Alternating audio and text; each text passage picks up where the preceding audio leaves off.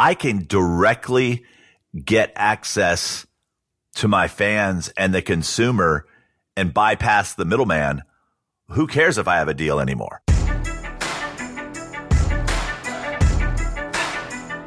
So first off, I just want to say welcome to the podcast. And before we jump into the episode, let me tell you a little bit about myself and what you can expect. I have been in the business now for coming up on 30 years.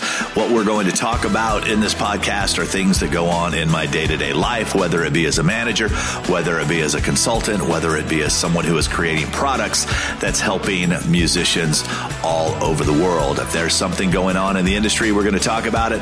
If there's a strategy that needs to be taught, we're going to talk about it.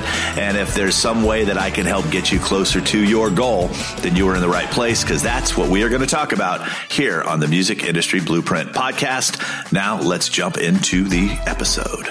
Helping you navigate the music industry, here's Rick Barker with the Music Industry Blueprint podcast. All right, guys, in this episode of the podcast, I am super excited to actually introduce a lot of you to John Oszajca, reacquaint a lot of you with John Oszajca. And some of you are like, dude, he's the guy who started it all, so you don't have to introduce him to us at all. John Oszajca with Music Marketing Manifesto. Let me tell you a quick story. So about 5 years ago, I had decided that I wanted to try to help as many people as I could. So I started going online and Googling how to get a record deal, how to get a publishing deal.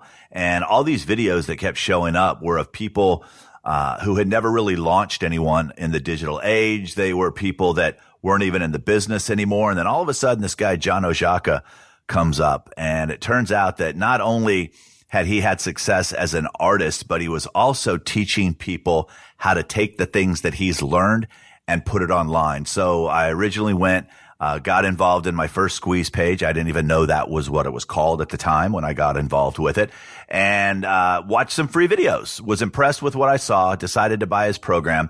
And then shortly after that, him and I connected, and I said, listen, I said, here's what I'm doing. And it was John who kind of coached me into creating what you guys now know as the Music Industry Blueprint, the first online course that I did. So some of the things that he's been doing lately that have just been blowing me away have been around the Facebook advertising, about building funnels, about really helping you guys find your audience and then monetize your audience.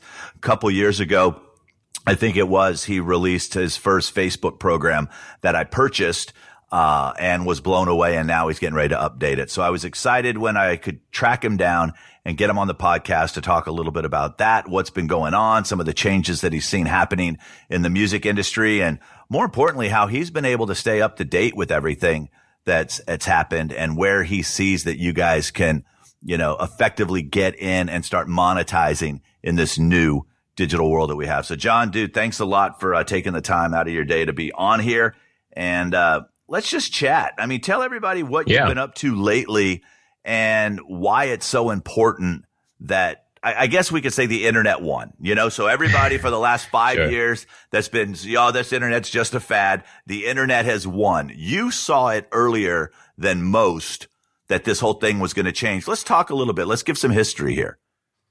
Yeah. So because I think that's a huge part of where we'll ultimately go with it, is just kind of how I got into this. It ultimately has steered the course and led me to sort of where I am and how I formed all the opinions and attitudes and strategies that I kind of now embrace.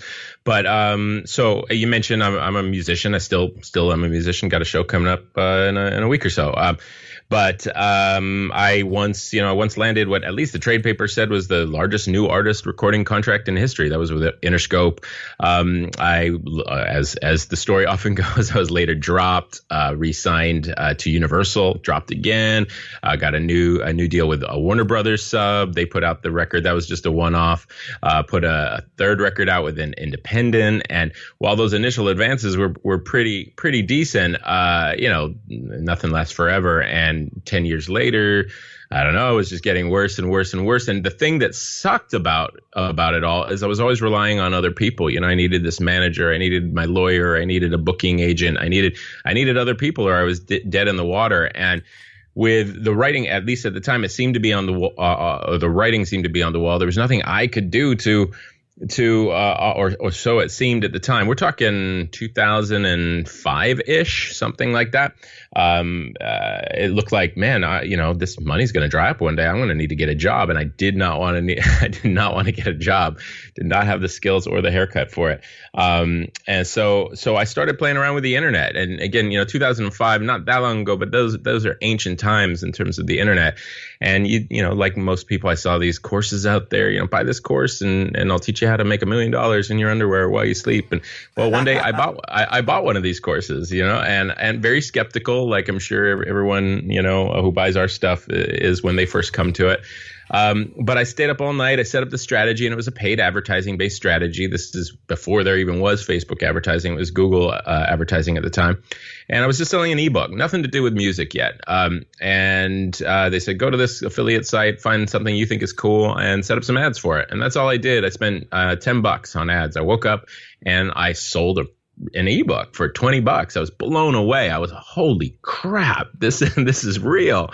And I was convinced that where there was, one sale, there could be many, many more. So I got obsessed. I got the bug and just, went into that feverish learning phase that all of us have gone through and probably went through, 500, 1,000. And I'm not exaggerating, books and courses and lectures and things like that. Just learned everything that I could about online marketing, and initially built an online business that had nothing to do with music. I was an e-commerce business. It's sort of in a health niche, and I made like $2 million selling stuff on the internet. And what I realized after doing that, and once kind of finances were back in order and I wasn't so stressed about my future, is that, a lot of this stuff I'm doing, I bet this would work on music. And so I started tinkering, using myself as a guinea pig, and lo and behold, I could send out an email and I'd wake up and there'd be $300 in my inbox. And I never had that feeling before. I needed lots of money and people and all this stuff to pull anything off. And it was just kind of amazing to sit there in my house and press a few buttons and make some money. So I had a friend who was going to put out an album, and I said, now we're talking like 2009, 8, something right. like that.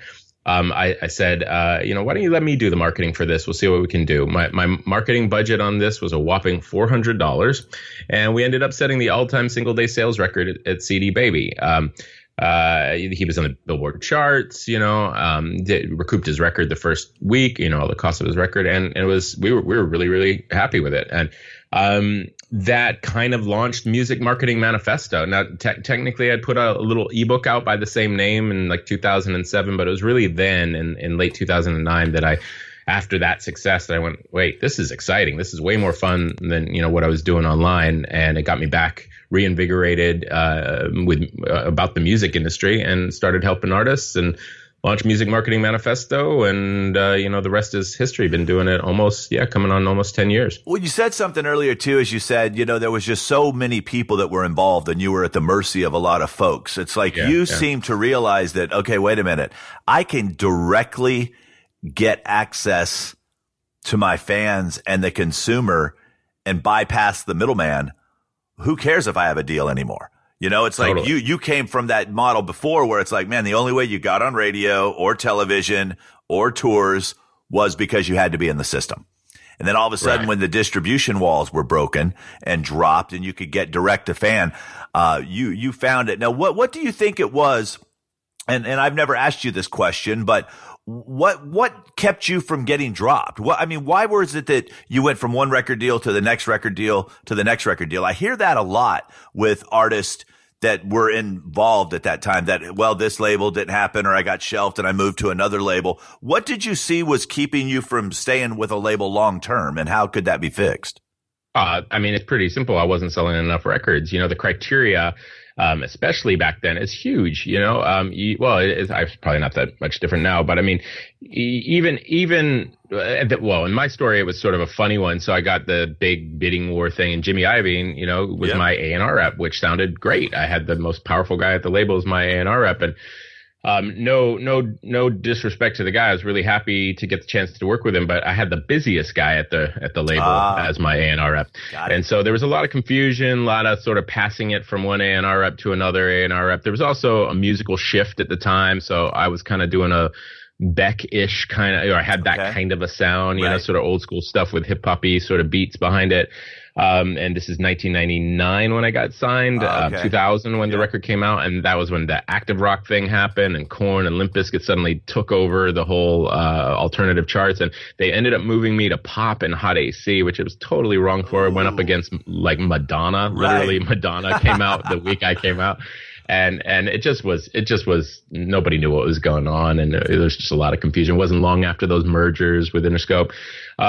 But, you know, everybody's got a story like that. I don't like to be that guy that says, you know, it's not the music. But I want to share with people, and I think it's super important, is that hasn't changed either. It's like back then you were getting monster advances, you know, so you had to sell records, or people were switching jobs, or it was nothing for them to shelf and stop working an artist that they gave a huge advance to, because that's back when we were selling double platinum, triple platinum on $20 CDs. You know, not like right now, everybody's scrounging every stream and every download and everything to make a gold record, you know, or a platinum record. It's completely changed. What I always tell people is it's not hard to get a record deal. It's hard to keep it. And now it's like also too, is I think it's important for people to understand and know that you got to witness firsthand what it was like to be ignored. But now you've also been able to experience firsthand what it means to put your own business in your own hands, and that you don't have to wait for permission anymore. It's almost like you had to wait for permission to say, okay, can I do this now? And they would be like, no, because I tell people, and please correct me if you feel that I'm wrong in any of this, when you're signed to a label, you're an employee. And you can't put out music when you want, and you can't put out videos when you want, and you can't do a lot of the things that you have the freedom to do as an independent artist. And what I find really interesting is right now, some of the biggest stars in the world are publicly telling us that they cannot wait to be out of their major label deal in order to go independent. Right. Yeah, you certainly hear that a lot. I think everything you said is true. In my case, it was, I never really felt like an employee. I felt like that soldier who was posted on some distant outpost way in the middle of nowhere, and, you know, the phone hadn't rung for a month, and no one, the general had forgotten that you were even assigned there. You know, that was funny. More what my experience was like. But, you know, the thing, the light bulb kind of moment or whatever that I had in hindsight, of course, was just how much, and I'm sure they would the labels would very much argue against this, because obviously they do have their business strategies. But on a sort of, when we think of ourselves as the business as opposed to the label as the business, the artist is the business, there really was such a lack of a traditional business model there. It was throw a bunch of money. It was record execs trying to jump on a trend, find something that aligned with what they thought was going to sell, throw a bunch of money at it, see if it stuck. But no, you know, you're not going to, in the real world, businesses don't really run that way. You know, you find a market, you figure out what it wants, you spend money, and you focus on getting that ROI. And if the ROI isn't there, it ultimately, you know, you close up shop or you refine the business. And I guess to some extent what I just said is at play with the major labels. But again, when it doesn't work out, you're just cut loose, you're gone. Whereas when you're the business, you continue looking for, you know, more affordable traffic, or you move locations, or, you know, you just keep on spinning those wheels until you ultimately get the return on the investment that you want. I don't know. Well, I think it's great that you're able to shed some light on that, because there's a lot of people out there that are teaching right now that are teaching what it takes to get a record deal that have never gotten anyone a record deal, or they're teaching people how to get a publishing deal and they've never written a song or got a publishing deal. And I think what attracted me to you originally was the fact that you had done this. And also one of the things that was very interesting is that early on, you know, you were talking conversions and split testing before that was common. And I always felt, I'm like, man, I always joke, and you and I've talked about this before, that I called you the professor. You know, it was like you spoke very well. You had all this stuff. And I'm like, man, I don't know that people are going to get him. And now what you're talking about and all of us are talking about, you were talking about it 2 years ago, 3 years ago. Now it's common knowledge. Now people understand what Facebook ads are and running a landing page and doing all this stuff. So it's like, once again, you were kind of ahead of the time. But I think with what I've been seeing lately is that because you've been ahead of the time means that you've been able to practice these tactics and strategies earlier Right. than people like myself. You know, I went this year and got certified as a Facebook marketer, but you were doing this even before I considered to go get certified. So it's like you have a couple years under your belt where this is just now coming to the forefront now. We're like, oh yeah, we have to do this and we need to do Facebook ads and we need to do this. And you're like, yeah, I've been telling you guys that for the last 2 years. Where is it? I ran my first Facebook ad to promote music 10 years ago. It was 2009. On that very first campaign, I used Facebook. That was that $400 that I spent on that best selling or single day sales record over at CD Baby. That was all on Facebook. That's where I spent 100% of the budget. How did you at that point, you know, and I don't want to spend a lot of time on back then because you've got some really cool stuff you're doing now, but how did you know? You know what I mean? It's like we were using Facebook to wish people happy birthday and shit. And you're off selling, you know, you're using $400 to go have the single biggest selling day, which, I mean, what made you realize where did that come from? You know, it's who told you? I don't know how well my answer. I have a good story lined up along those lines, and I don't know how well it's going to answer your question, but it's certainly what pops into my head when you ask me that. So years before all this, when I was an up and coming artist, had no record deal yet. I lived in Hollywood. I was 24, and I ended up I came to Los Angeles kind of realizing this is a town of impressions. You know, nobody cared about you if you were the singer-songwriter guy who played open mics. They wanted to hitch their wagon to your train if you looked like you were going somewhere, kind of a thing. So I didn't plan it out so much as I got lucky, saw some opportunities, and then jumped on them because I saw a sort of pattern here. But I got a gig as a club promoter, so I was in a position to build up that Rolodex. You know, this is before email, really. I think email existed, but it was still, you know, rare and phone numbers. Right. Yeah. So I was in a position I was out 5-6 nights a week, shaking a lot of hands, and everywhere I went, I'd say, hey, give me your phone number. I'll call you when I've got a show coming up. And I earned a lot of favors. And when it was finally time to showcase for the industry, and I didn't perform a lot, I didn't spend those favors it took me about 2 years to get from I just moved to Los Angeles until I ultimately got that record deal. But when I had the label interest and it was time to pull the trigger on all this goodwill, I had about 1,000 phone numbers in my phone book.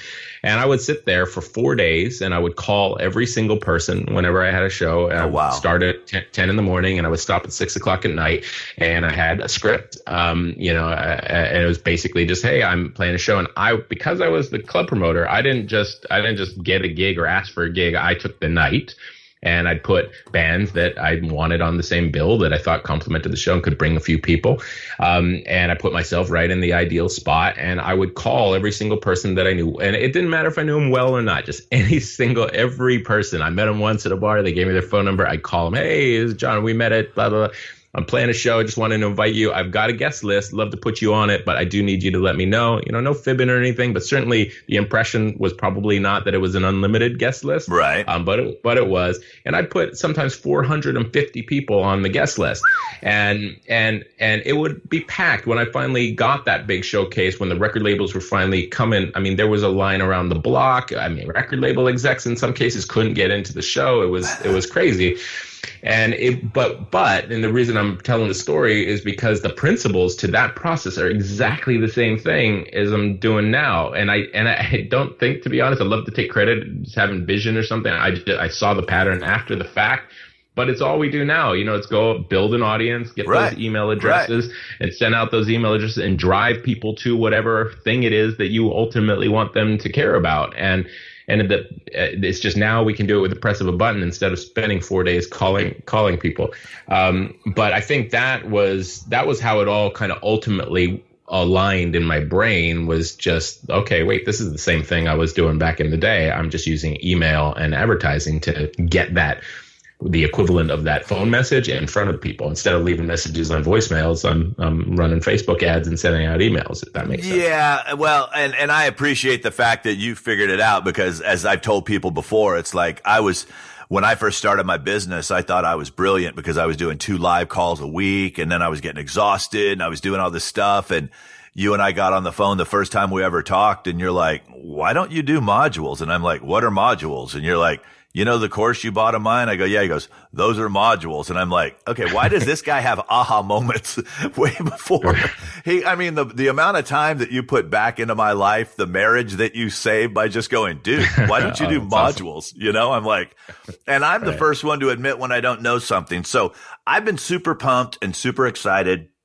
I've been running Facebook ads for artists, helping, grow their video views and helping really kind of get people to listen to music longer and stuff through the whole video stuff that I've been doing. And then I heard you recently talk about running conversion ads, and I don't run conversion ads a lot. I've almost been scared of them, but you did this thing with this whole dynamic creative that made it sound so simple. And the good news is you've created something that we can share with everybody, but there are so many different ways to skin the cat when it comes to Facebook ads. Talk a little bit about this dynamic creative, and then let's tell people where they can go learn about it, because you've got your new course coming out here real soon. And by the time people are listening to this, it's probably already out. But tell us about dynamic creative and why that's so important, and how I hate to use the word dummy proof. Right. For me, I'm the dummy, and it was Rick proof. It was dummy proof. When I looked at it, I'm like, oh my gosh, this is brilliant.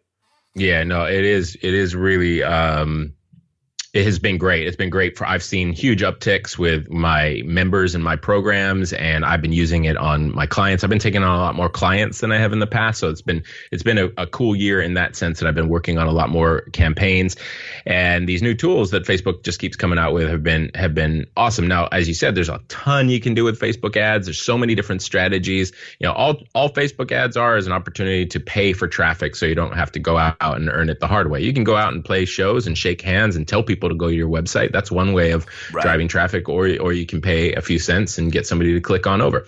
And you can do that in a million ways. You can use ads to get eyes on videos and use those videos to compel people. You can, promote your page and then use your organic content to reach people, or you can, where my focus is, as you said, on conversion ads. So I'm a fundamentals guy at my core. I'm really a copywriter. I see this as all pretty simple to make money in any space.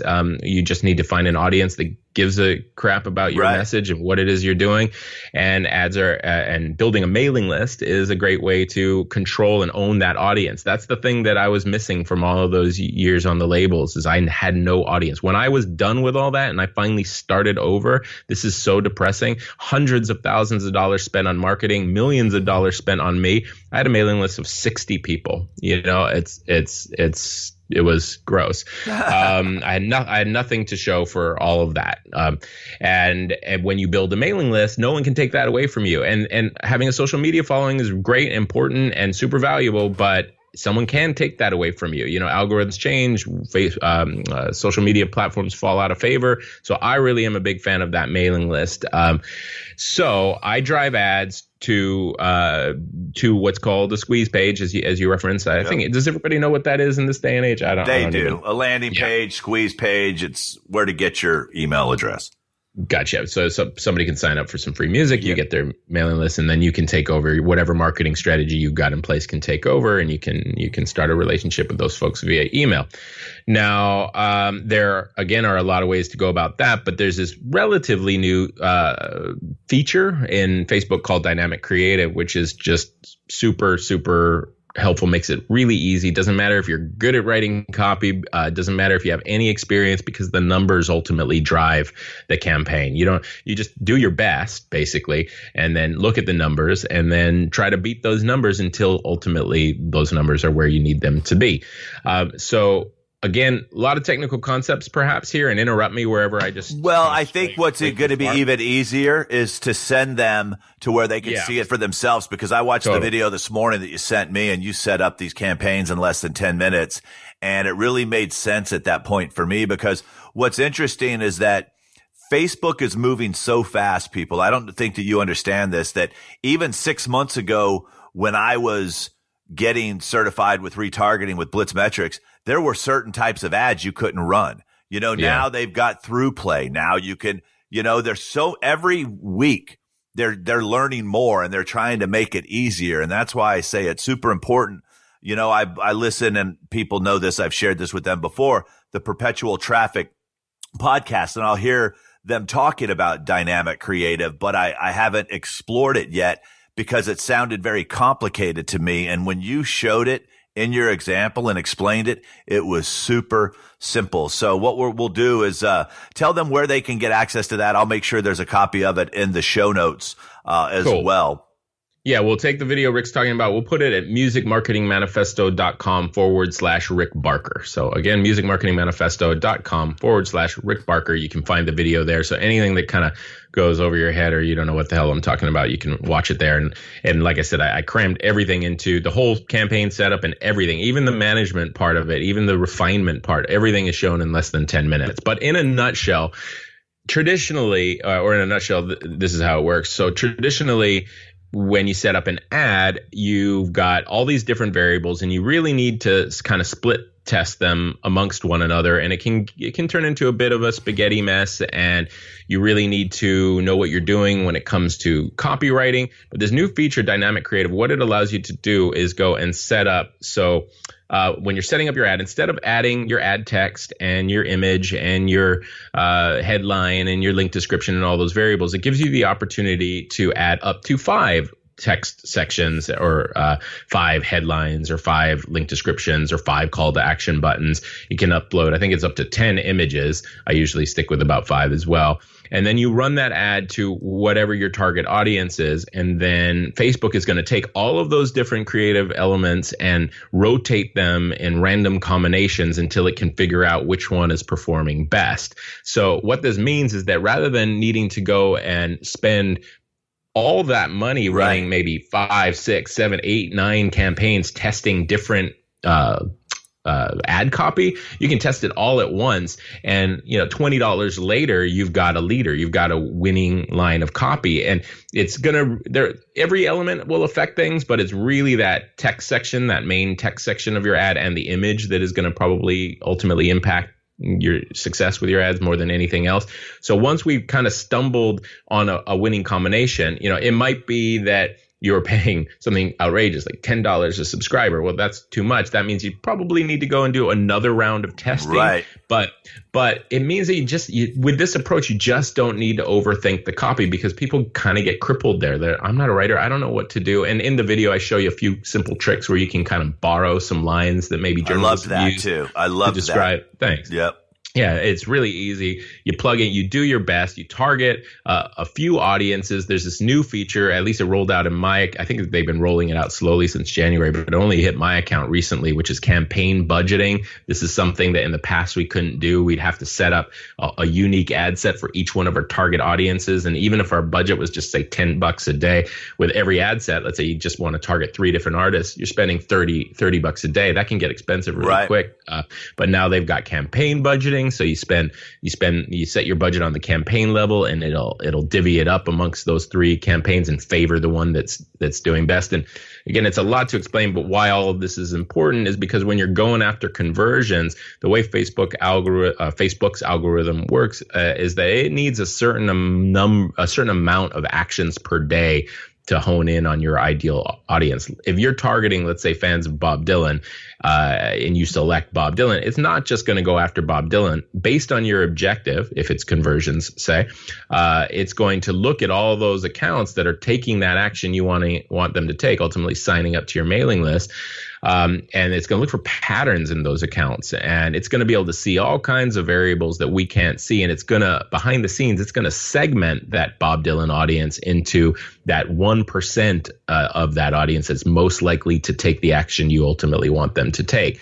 But if you don't get at least, say, 5 subscribers per day, then Facebook can't figure out, who that audience is. It doesn't get enough data for its algorithm to work, and the whole campaign flops. So that's why until a few months ago, advertising, at least for me, was really expensive, because I'd have to test all these different audiences, because it's an important part of the process. But with the new campaign budgeting, you can throw that small budget of just say $10 a day.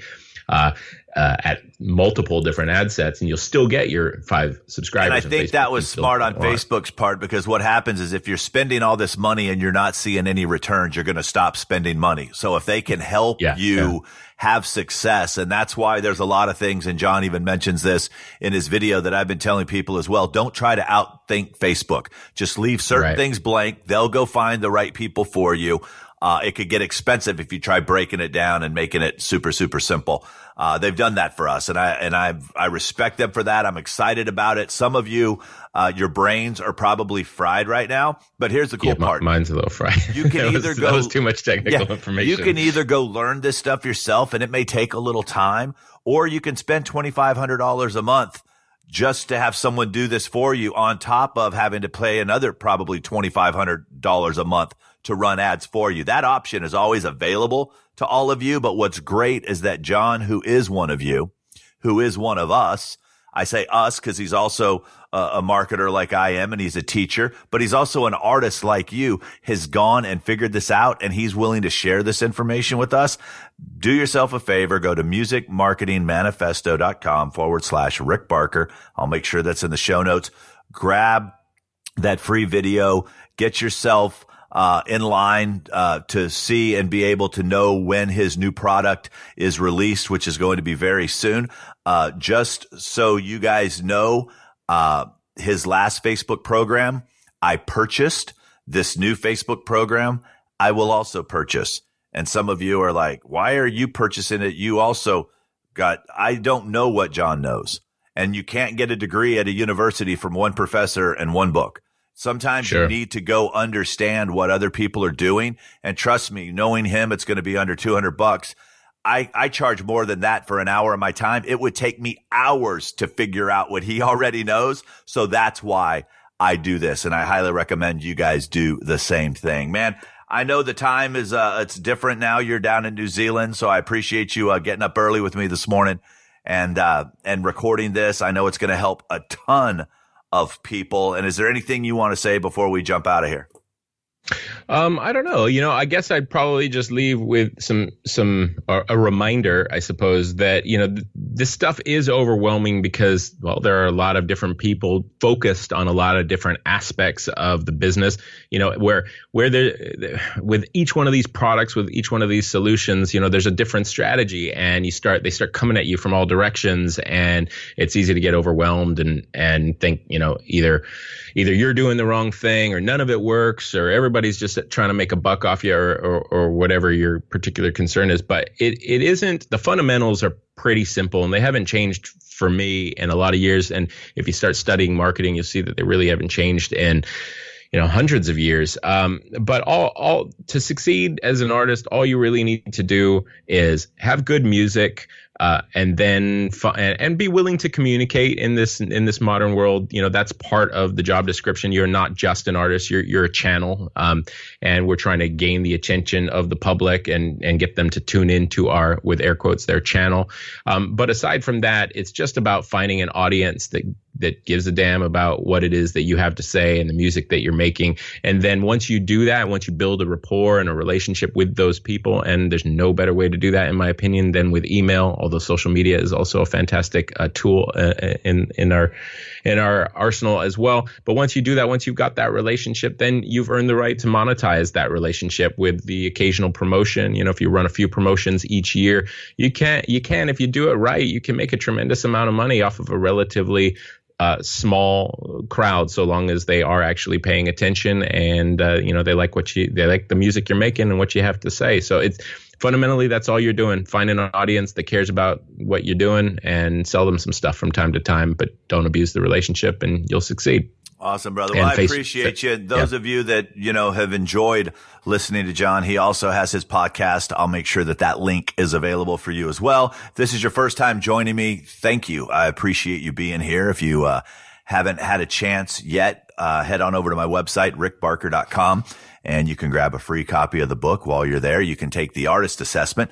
It's kind of hard to know where you want to go if you don't know where you're starting. So I've got that in place for you. And if you've enjoyed this, and you think someone could benefit from it, I always appreciate a share. It means the world to me. So thank you guys again. Thank you, John. And I'll talk to you on the next episode. Ciao.